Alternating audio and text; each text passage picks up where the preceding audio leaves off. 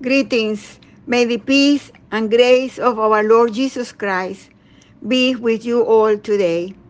I am Yolanda Pup Ortiz, Pastor Emeritus of Epworth United Methodist Church, and this is the program Transformed by Faith Today.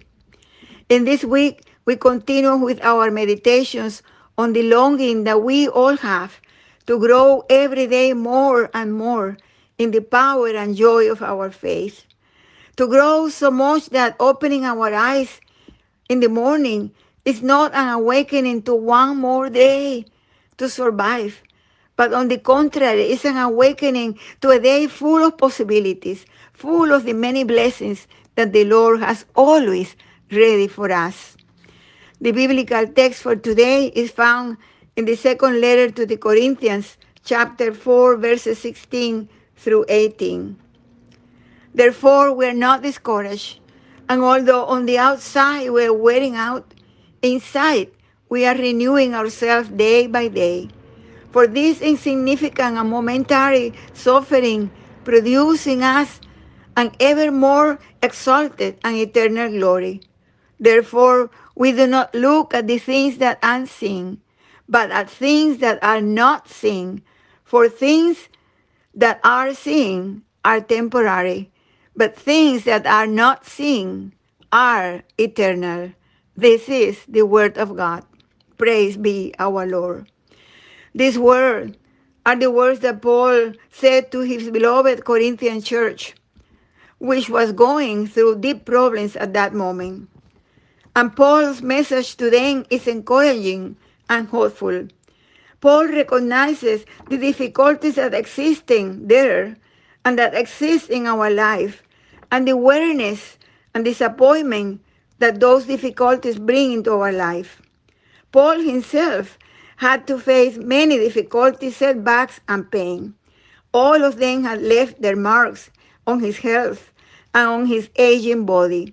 However, and here is the note of power and hope, he says that in each of those negative and difficult experiences, by the power of the Lord in whom Paul trusted and loved, he got to know the Lord closer. He felt the power of God working on him. He became a new man inside. And therefore, although he wore out on the outside, in the inside, he felt stronger and stronger in his faith, more powerful, completely renewed in his hope. Let us not be discouraged, brothers and sisters. Paul said to the church and said to us too, do not be discouraged. Do not be discouraged when you think that your efforts have been in vain, that the problems in the world continue, that there are problems in your family and in your own life. Do not be discouraged. Let us not be discouraged because God continues to work and show us that the important thing is not the things that we see, that God is working on our inside and has wonderful things reserved for us. Because the things that we see today, tomorrow are not. But the things that we do not see are eternal. The important thing is to persevere in our faith, to hope in the work that God is doing in us and in the life of those for whom we pray.